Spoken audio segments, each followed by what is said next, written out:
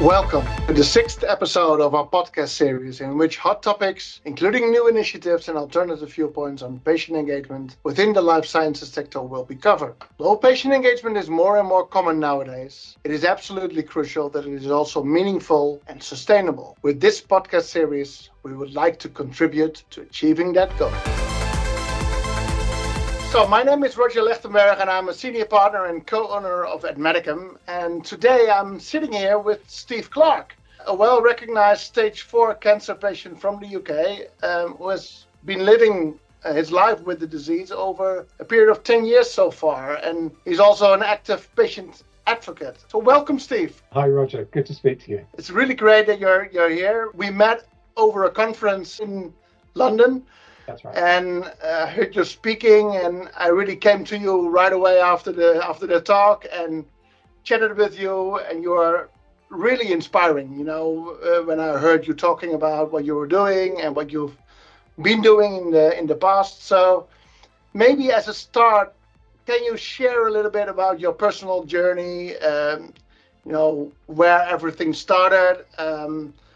Also, maybe talk about catalysts and motivations, why you became really active as a patient, and your roles in Bowel Cancer UK, Cancer Research UK, and your own initiatives that you started in 2017.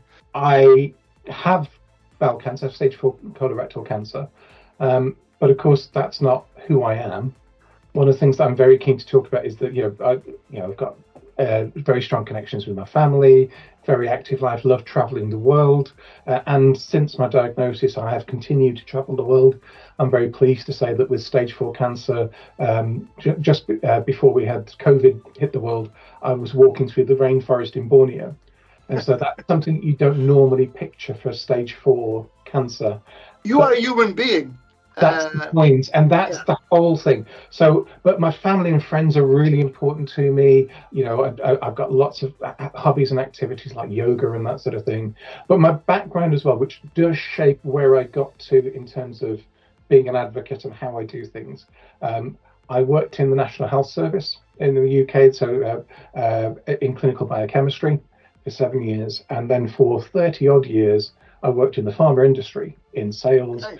UK marketing, global strategy, and the part of that for the last 10 years, 15 years, I've been a consultant. So running a consultancy practice, helping and advising pharma. So that was me in the lead up to getting diagnosed. Mm-hmm. And that does shape partly how I handle the diagnosis, and also what I've done since then with getting involved in things in a different way. A very short story of my cancer journey, because obviously, as you said, it's 10 years, which is a long time for stage 4 colorectal cancer. But right at the very beginning, my diagnosis was very lucky. I had very mild symptoms, just going to the toilet a lot. GPs did some tests on me, and I got diagnosed with cancer. But at the time, when I was diagnosed with a very large primary, it had already spread to my liver and both lungs. So I had 3 mets in my liver and 8 across both lungs. The ones in my lungs grew to about 2 to 3 centimeters each. The primary was also particularly unusual because the normal size of a primary tumor in bowel cancer is about, say, 2.5 centimeters diameter. It's a little ball, and so that's the most common size.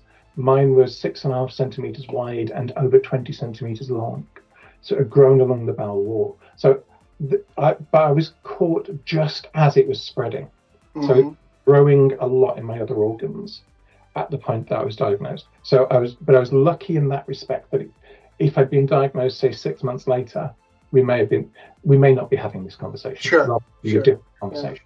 Yeah. I then went through, so I had urgent surgery to remove the primary. So literally within days of my diagnosis, had abdominal resection, which removed the primary. I then had to wait for 2.5 months to heal before I could start on chemo. I went on to what we call intense chemo for 6 months, and it was a regimen called FOLFIRI plus a drug called bevacizumab. So that was every 2 weeks. I was in the chair having infusions for about 6 hours, 8 hours, and then I had a bottle of chemo attached to me for 2 days afterwards. And that was every 2 weeks. It was an intense phase. And the intention of that was to make it so that the secondaries in my lungs could be operated on, because they were too large to be able to remove. But at the end of my 6 months chemo, we had to cancel the surgery because my liver was clear, my left lung was clear, and I only had 3 little dots in my right lung, which turned out to be scar tissue. So that's what chemo and one of the more modern biological treatments did for me. So it's a marker. I think we talk a lot about the need for all these different aggressive treatments, but actually the traditional approaches do still work, and they do still have a role. Okay. And they always have a role alongside some of the new innovations. So that 6 months of intense chemo following surgery got me sorted. And then again, we're talking. So I was diagnosed in May 2013. So come the end of 2013, that was when my intense chemo finished, and my oncologist, who I've got a very good relationship with, same oncologist is still looking after me now, and he said, look, because of the type I've got, it's called KRAS mutation, so the genetic profile of the type of tumor that I've got is an aggressive type. It's known to be aggressive. The general stats show that you've got a higher mortality rate with it, higher recurrence rate. So he introduced the idea of what we call maintenance, what he and I call maintenance chemo. Now, 10 years ago, this was almost not heard of. It was a very new concept, especially in colorectal cancer. And so the idea is that I have, if you like, a much lower level of intensity of chemo to control the growth. So just to keep the cancer in check. Yeah. Now, when it was first piloted, this is where we will talk about communication and the importance of communication and that sort of thing. But this was one of the things that got me, because originally when I was told you're going to be on chemo for life, it felt like it was a sentence. It was a negative thing. Yeah, I can imagine. It's not something you're looking forward to. No, absolutely. And whereas actually, it's no different than what we do with almost every other disease, because at the moment in medicine, apart from infections, there are very few things that we cure. Correct. We don't have the ability. We control them. Diabetes, hypertension, they are deadly. Yeah. But people can live with those diseases by controlling them, and that's where we've started to come to with even advanced cancer. And it's a different mindset, and this is one of the things that we'll come back and talk to a lot during this chat.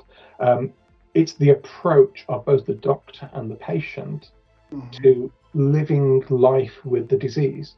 So as opposed to cure or not. You said just in the sideline. I'm still being treated by the same oncologist, and I have a really good relationship with him, assuming that it's a he. How important is that to you? Having this very strong, I guess, beacon also for you to go back to, in this 10-year history of living with cancer. Essential, absolutely essential. The two primary people I've had medically looking after me, if you like, are my colorectal surgeon, specialist colorectal surgeon, and my oncologist. And so up until about 3 years ago, the surgeon was still in touch with me. We were doing regular scoping, colonoscopies, etc. Sure. And there were a couple of tweaks that he had to do for me, but I've been discharged from his care now. But my oncologist, by far the most important person. We had to find our way together. You have to work out what your communication is. And I think, and again, this is something communication is not per se the most strongest point from everybody in healthcare, right? It's one of the drivers for me. There's a big gap. There's a big need for, especially in oncology, and we'll loop back on this a lot, I think. There's a big need for improvement in communication skills, then judging what the patient needs and how you're going to give it to them. And it's really, really critical. So initially, some of the things that my oncologist didn't work for me. I actually, you heard me do a talk about nocebo effect. Yeah, which I'll mention. Of course, yeah. I remember that. it's something that I'm sort of getting a reputation for. So the nocebo effect is basically, everybody knows the placebo effect. Mm-hmm. The best known fact in medicine is the placebo effect. Almost anybody on the street knows what the placebo effect is, which is if you think something's going to work or it's going to do you good, it's going to improve you or cure you, it's more likely to be successful. Yeah. That's the placebo effect. And I get a lot of patients, I do a lot of interaction with other patients. A number of times I have heard the line, there's no evidence that a positive mindset makes a difference in medicine. And actually, if you want proof, the placebo effect is proof that it's entirely attitude. And because you've seen data, in different diseases, it's anything from 12% to 25, 30% responses to placebo. That's positive mindset. Yeah. But what I've noticed over the years, helping other patients, is that mindset does make a difference. And if you're approaching things negatively, then I was seeing people having more problems. And what I'm saying there is, I'm not saying everybody has to be shouting "yay" all the time and bouncing around smiling. It's not toxic positivity. You hear about being negative because of misconceptions and misunderstandings, and that in medicine is really common, because when we become patients, and bear in mind my background, health service. You have a relevant background that makes it easier for you to grasp everything that comes on your path, right? And I was scared of chemo. I made so I should say. I can imagine, by the way, but yeah. And it's how it goes. So because I approached it negatively, and it was because of misconceptions, and so the opposite of the placebo effect, which I'm a little bit gutted. It was identified in 1961, but nobody talks about it. I thought I'd come across this new idea when I was researching for that presentation earlier this year, and then when I was doing my research, I found it, which in a way was great because it meant I wasn't going crazy. I was talking sense, but it meant that I didn't have a discovery. But the nocebo effect is the opposite of the placebo effect. So if you think something is going to harm you or isn't going to work, that's more likely to be the case. Yeah. Now, what I'm now talking, because I've talked about this now for 6 months or so, I've been talking about communication in oncology for 7 years. I've been talking about nocebo effect for six months or so. Where I've come to now is actually it's one of the biggest secrets in medicine, because it's kept from the doctors. I've talked to audiences of hundreds of clinical researchers and specialists. No one has ever heard of the nocebo effect, because it's not taught in medicine. Your background, Roger, I mean, you've been in healthcare for how long now? 22, 23 years now, pretty much, and trained as a biomedical chemist, basically, originally, and did a PhD. I can't remember that I heard myself nocebo before I talked to you or listened to you. So it's not taught, but it's really important. So what we're campaigning to do now is actually raise the profile of it and what you can do about it.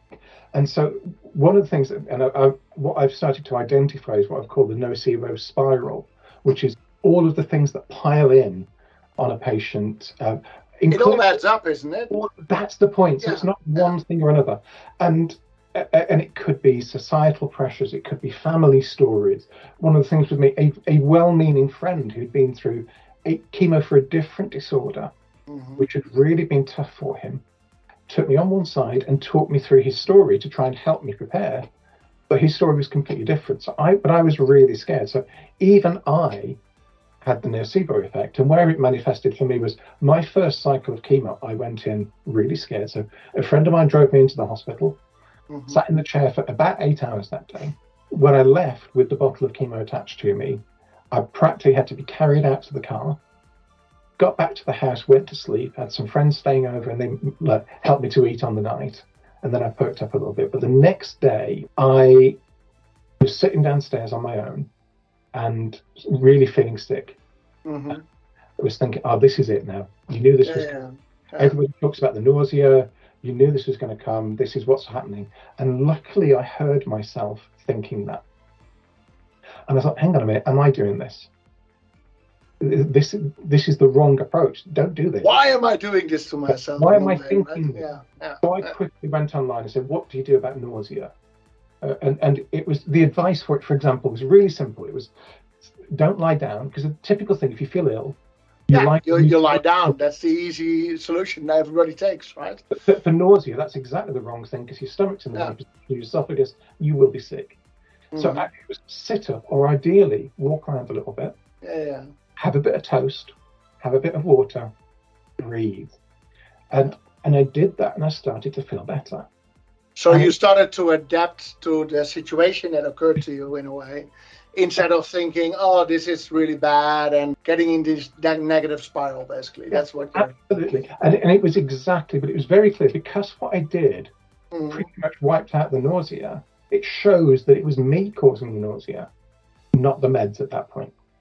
And so that is nocebo effect. But the same with placebo and also with nocebo, I think it's not always happening, of course, and it's not like rocket. It's not a precise science or something like that. So there's a certain element that is placebo effect or nocebo effect, and that makes it probably also difficult to really get that across to the bigger audiences in the end, and to make it more concrete and more quantifiable, right? But actually having the term for it, because that's already a good start, right? That actually the responses, because effectively I've been talking about this part of things for 7 years, but now having the term to use makes it more, and the fact that there is clinical, it makes it more tangible, isn't it? Makes it tangible. That's the whole point, and I think that's where it really, really came. So I mentioned I had a really, really good response to chemo. So I created some little mantras. I try to approach it positively. I write a lot of tips for patients and that sort of thing. One of them is view chemo as your friend, and it's an important thing to consider, because most of us are scared of it. And if you think about it, and actually I'll tell you this from my experience, almost every cancer patient will tell you that generally speaking, apart from if you've got a very large tumor, you may feel some tumor pain. For the most part, you aren't physically aware that you've got this cancer in your body. Sure. Generally speaking. Yeah. So therefore, the benefit of chemo is very quiet, because it's doing stuff to something that you can't feel and you don't know is there. And you have to wait until you have a scan, because largely the markers don't necessarily give you an accurate view of what's going on in terms of size. So you have to wait to find out. So it's, as I say, the benefits of chemo are generally very quiet. Side effects of chemo are very loud. They're in your face. So easily the balance goes in the wrong direction. Exactly. Right? That's so what I encourage people to, and I encourage them based on my own experience. Obviously, this is placebo effect. It's the welcome your chemo. I always say to them, see it as whatever works for the individual. There isn't any right or wrong. See it as a friend. See it as a superhero fighting for you. See it as an army going into battle. But it's whatever suits you in terms of your visualization and that approach. But that's how I viewed it. And important. When I got just to finish that, Roger. Sorry, sure, no worries. When I got those outstanding scan results at the 6-month mark, where it was like liver was clear, left lung was clear, just little dots in my right lung. I was given a copy of the CT scan report from the radiologist, where it said the cancer has practically disappeared. Those are his words. And I was talking through it. So my oncologist had given me the results. I sat a couple of days later with my chemo nurse, and we were talking through it, and she was obviously delighted. And she said, "You don't see words like this." And she looked at me and she said, "You know why you got these results?" And she said, 50% this was the chemo. 50% it was your attitude. She said, "I see so few people take it on the way you did." And I mentioned that in my first cycle, I had to be carried out practically. Sure. Second cycle a bit better. By cycle 4, I was driving myself to and from hospital. So you completely turned it around in your head and in the way you approached it. Totally. And you just didn't give in, basically. I was obviously, it knocked me about. There were side effects to it. Of course there were. Sure. It's a serious medicine. But by respecting it and planning my cycle around where I knew my low days were going to be, I kept a chemo diary, so I knew where my low days were going to be. By doing that, I was able to, on my middle weekends, on one occasion I went to Spain on holiday with a friend. Another occasion I went to Frankfurt and helped teach yoga. And on another occasion I went to Hoboken, just by New York, for Thanksgiving in America. That's in the middle of intense chemo, and that's entirely an attitudinal thing.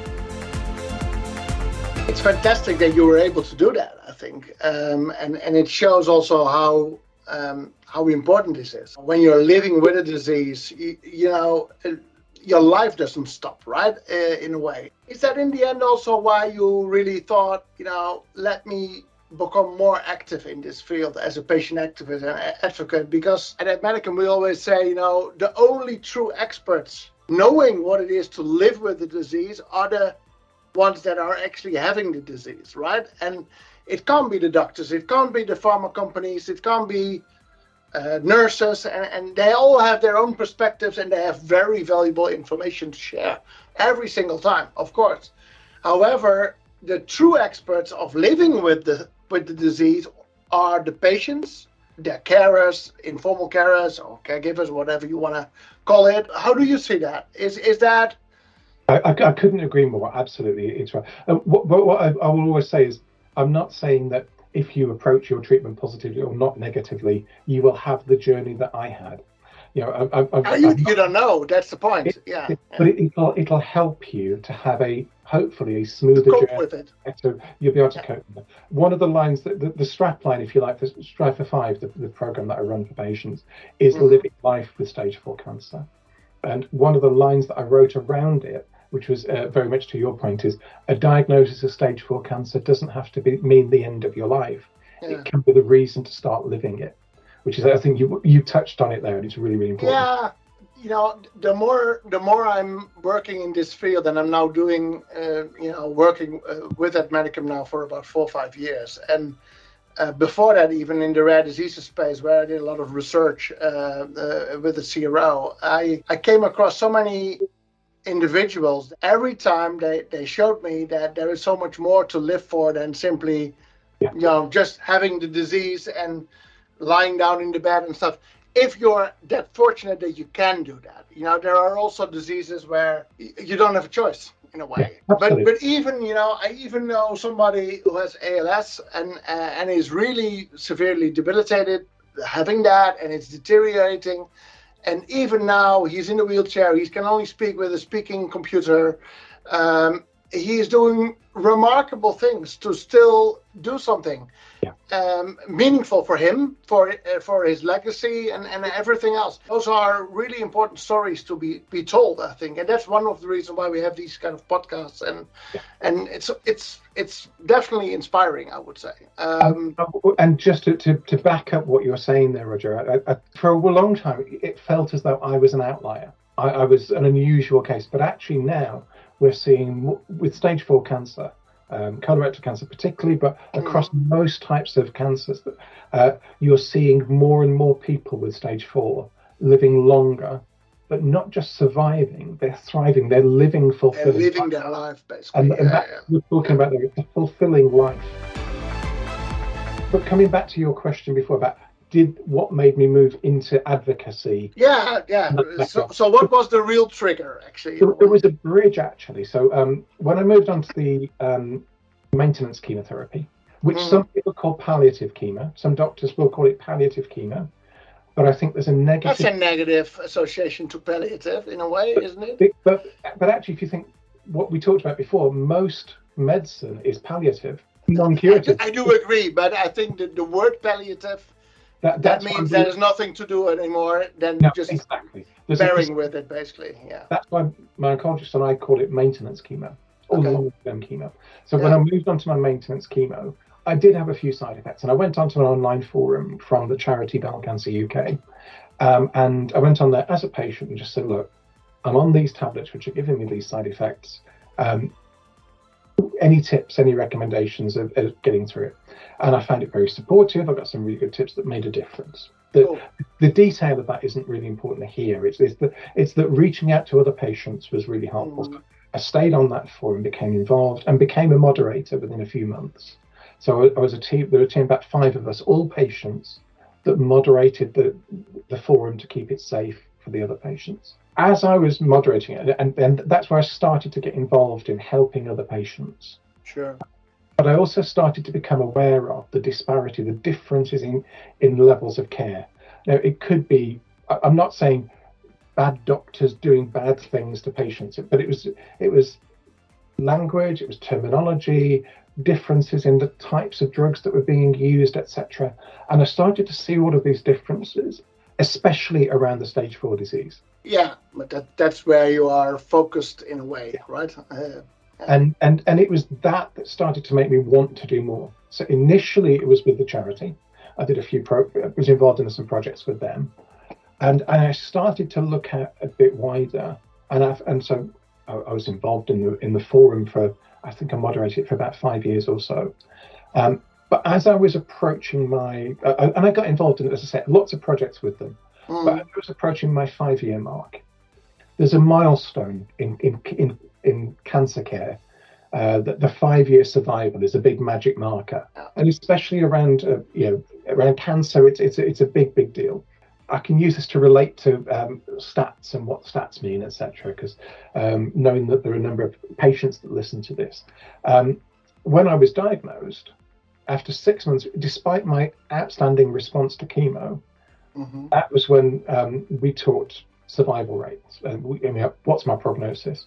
Because at diagnosis, my oncologist quite rightly said, when I asked him about how long have I got, he said, it's not easy to say now, let's see how you respond to your chemo, which was absolutely the right response. That was the right thing. It's the right response, but also I just imagining whether when I would get such a message, I would probably go crazy at that moment because I want to know what I'm fighting for in a way.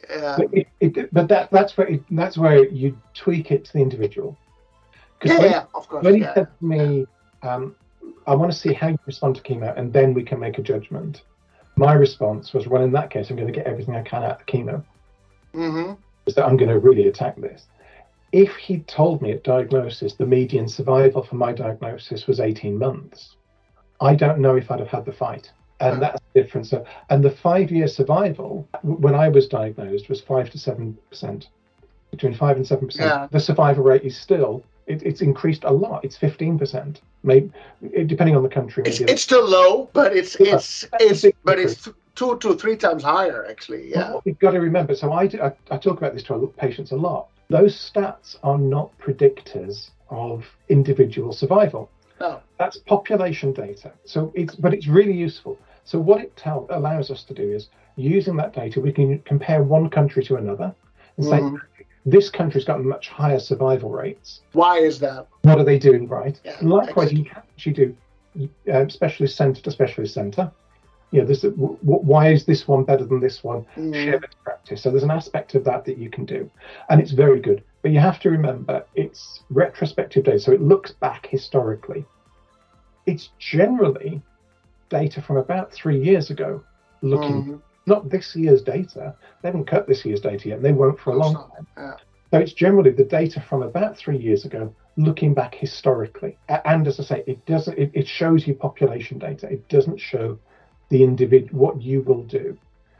Likewise, so that's talking about survival rates. The prognosis is a different thing entirely. So when I spoke to my oncologist, when I'd had those great results, I said, right, how long do you think I've got? He said, I can't see beyond 12 to 18 months from here. So that would have been 2 years to 2.5 years. Every 6 months, I asked him the same question, and he still said 12 to 18 months. So I just kept moving the goalposts back. Yeah. Extending it. And the key thing to remember about a prognosis, the two things I'll say in it. First of all, it's an educated guess. With these kind of diseases that can actually, all of a sudden indeed speed up again, and nobody knows. Nobody really knows, yeah. But again, because a lot of people come to me and say, I've been told I've only got a year. And they're like, I'm going to go spend my money type of thing. It's different reactions to it.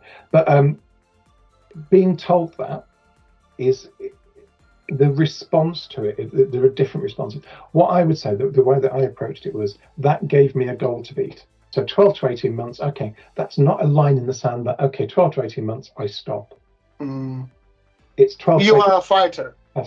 But again, it's mindset. It's how you're going to approach it and that sort of thing. So, but it's prognosis. And so I'd say two things about prognosis. One is that it's an educated guess. And the other is that apart from you as the patient, the person that will be happiest to be proved wrong is the doctor. Yeah. They'll be so happy to be wrong on that. And they will work with you to make sure that they are wrong. Sure. But they will be as honest, they will always be honest in those assessments. So, and I think it's important to understand. But this again comes back to our conversation about communication. Because if a patient is asked, as you and I used, would have been two very different responses to the same situation. How long have I got? And the answer was either, well, for me, which suited me, was can't tell you at the moment. Let's see how well you respond to chemo. But he would have to go back and say, actually, these are the numbers. But you then have to put them into context. Yeah. And that's where I think many doctors fall down. From your perspective, being a very educated patient now after 10 years of experience and everything that you go through and every activities that you've done with Bowel Cancer UK and other organizations, your own initiative, besides the communication, I think that's a very important element. I couldn't agree more. I think one of the things with communication, I think, not even between patient and doctor, but also between all the stakeholders in our industry that we are also, that we are part of. Communication is everything. Communication is everywhere and at every time and every decision, every thing where we are talking to different people and different stakeholders. And there is always something that can be improved on communication. I think it is maybe the hardest thing to do in life, I would say, to get really good communication going. And I'd say, Roger, I think in oncology, that's especially true. Because if you look at the last 10 years in cancer, oncology has been so successful because we are getting, the survival rates are increasing phenomenally. The quality the whole immunotherapies that have been developed and are currently being developed and progress, and improved and stuff. And the combinations between chemo and immunotherapies and stuff. Yeah, they show their value, I think, in general. And so because of that, I think this is why I think oncology has been hugely successful. It's now got to catch up with itself in terms of its communication skills. Yeah. Because actually, first of all, in most countries, Germany is an exception, but in most countries, doctors aren't taught communication skills, which is odd. In the Netherlands, they are not really being taught communication skills, I think. At least, indirectly they are. And there is more attention to it nowadays, I think, also in med school than before. But I think, communication skills and being really empathic, that is something that is quite a difficult skill to really master. Something that I'm working on. I'm involved in a big project on that, and I've been talking about this a lot. I mean, you've heard me talk about it. Other things. So that's why in oncology as well, the language of oncology is set up for where we were 15, 20 years ago. Sure. Literally. So there's a long way to go there. Yeah, in a way. We are labelled at diagnosis as curable or incurable. Yeah. And many patients are told at diagnosis, you've got cancer, it's incurable. Yeah. We don't use those labels in any other diseases. And that's what I'm saying. So there's nuances. I'm not saying don't ever tell patients you can't be cured, or don't tell patients the bad news. You've got to be honest with them. You need to move in the field. You need to upgrade your communication as well when the field is progressing and things are changing. Yeah, you shouldn't forget about those kind of terminologies, right? And that's why I think it's important that communication skills have to change across medicine.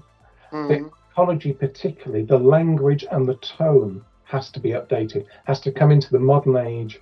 And again, to your point, when you said very early on, you said the people that know best about what it's like to have the disease are the people with the disease. This is an area where working with the patients on what the language should be. And especially with, you mentioned some of these new therapy areas, the new immunotherapies, the new biomarkers, and then you've got the mutations, the wild types, the triple this. Yep. And then you've got It's never an easy name that they choose, huh? use terrible terminology. Because if you look at the biomarkers that I'm particularly familiar with, like BRAF and KRAS, which in colorectal cancer, classic biomarkers, you're either wild type or mutant. If you're told you're wild type, that sounds terrible, but actually that's normal. Yeah, but wild type is better than a mutant, I would say. But if you were told, oh, you're KRAS wild type, you'd look it up, you'd find out that you've got KRAS, and that's it. You'd be, oh God, and that means this. So actually, the language that's applied to these new things, how it's rolled out, is not done well. How the drugs work, how they're used, etc. The whole area around biomarkers, it's wonderful. The advance is incredible, and it's making such a difference for patients. The science is fantastic, and we are seeing big advances, and they're coming through thick and fast, which is fantastic. But we've got to be smart with how that's communicated to the patient. Because I've got so that's your biggest gap, I would say, from your perspective. Yeah. On what can change from a patient perspective to healthcare, and in particular stage 4 cancers and cancer in general, I would say. For a long time now, there's been a move towards patient centricity, in inverted commas. And one of the big things was called shared decision making. Shared decision making can never work until communication is improved and the language is improved. Shared decision making is a destination. Yeah, but I think that is, you're completely right. You can only do shared decision making if there is a mutual understanding of the same thing from the different angles. It doesn't. You don't have to agree per se on the same things, but at least you need to be well understood on what you're talking about together with each other to make a shared decision. I think, yeah. As a last point here, so. Communication is the most important thing from your perspective. Any major other gaps that you see besides what would fall under the umbrella of communication? Signposting is, we're talking cancer specifically, but actually probably true with many serious diseases. One of the things it links to communication, granted, but this is your communication. If someone is told that they've got a disease, you get home, and one of the first things you do these days is you hit your favorite search engine on the computer. And we always say don't trust Dr. Google, but it's you go on there and you will find out what you can. It's really hard to find the reliable information. Some doctors and nurses will say only go to reliable sites. How do you know what is a reliable site as a patient? And I think that's an interesting thing that you're raising here, Steve.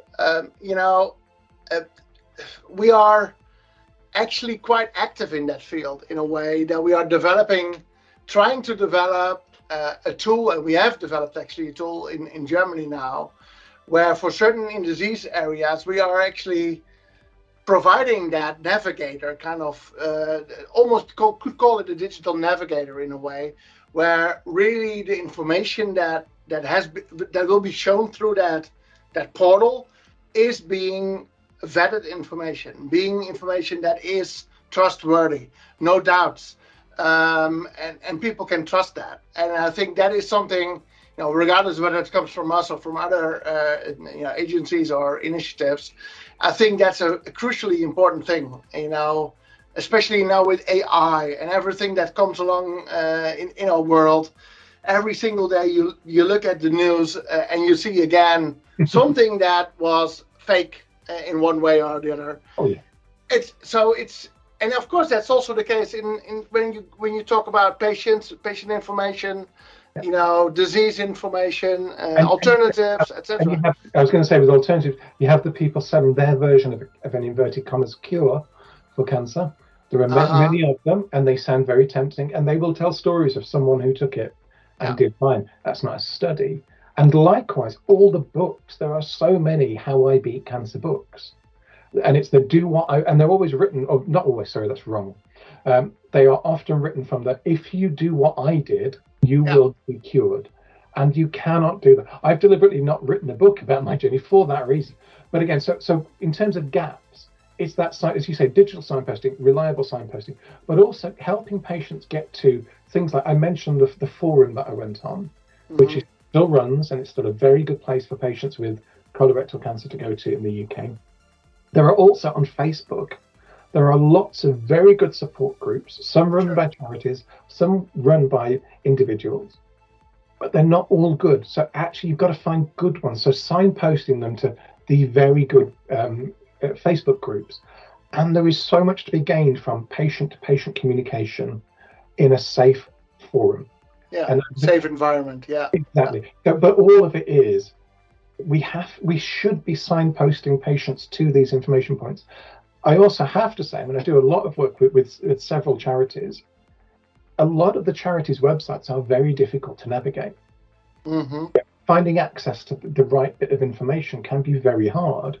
And so just saying to them, go to the charity website isn't always the right thing, always the best solo piece of advice. So the charities might also need a little bit of a communication course in a way. But help from good communication on how to revamp, absolutely. But your digital portal. But to be honest, they are also most likely volunteers. A lot of them are volunteers trying to do their best. Yeah. And I think that is another point that I find particularly interesting, and that is, how can we, and we is a very broad term, help patient organizations, charities, with further professionalizing their own way, without, not talking about per se earning loads of money and stuff. That's not what I'm talking about. But like really, create more impact in a way, and be more supportive to the patients that they are representing, have more influence for the things that they are striving for in a way, towards agencies and so on and so forth. I think that is something that we should not underestimate, that the importance of that. And there are some really good examples in the world where really they really went into almost a full professional organization. And there are also examples where there are only like two persons trying to keep it alive with all their best efforts. So it's not about their efforts to do it, but they don't get to the next stage. And that is actually something that is not so good for that particular situation in that country than for that particular disease, what we're talking about. Well, I set up Strive for 5 as a program, which is www.strive45.org. It's a not-for-profit. I actually, by not-for-profit, I pay for it all myself. And it is entirely around giving hope for people with stage 4 cancer. It's a very important initiative. But it shares just tips to get the most out of your chemo. It's approaches to things. It's some of the latest information, but it's deliberately done to be outside of the charity. So it doesn't tread on the toes of what any of them are doing. Sure. But it's a place that you can go to, and I've had so much feedback from patients where they said it's the first time they read something positive about stage 4 cancer, and so that's why. So I think this is important. But I've designed it. I designed it originally was just to tell the story of me getting to 5 years to give people hope. But I got such a response to it that it's become a program to give hope to people. That's really fantastic, Steve, what you try to do there. It's an example for other cancers maybe, and other diseases actually, where maybe it's not the same kind of thing with Strive for 5, because that's really a cancer kind of thing, of course, but the same principle can be applied in other places as well, I think. Hope so, yeah. So say it again. What was the website? Strive45. So it's FORFIVE, strive45.org. And we've got a presence on Facebook, Twitter, and Instagram as well. I can't thank you enough for this wonderful conversation, and I think we had a script up front that we thought, hey, let's touch upon these points. I can tell you it was the other way around in the end, and that's perfectly fine. And I think it was an interesting conversation. Really gave me more insights into the journey, where you're coming from, your motivations, and some really insightful stories that you shared about communication and the gaps that need to be somehow solved, I would say, especially in cancer. Thank you very much once again, Steve, for being with us or with me in the podcast. Really appreciate it. And I might actually ask you to come back again and for a follow-up conversation. We could probably fill another 3/4 of an hour or something like that. I'd love to. Thank you. I just hope it's interesting and useful for your listeners. Thank you. Finally, I would also like to thank our listeners, and I hope this 6th episode was informative and inspirational. Please follow us on your favorite podcast platform and stay tuned for the next episode.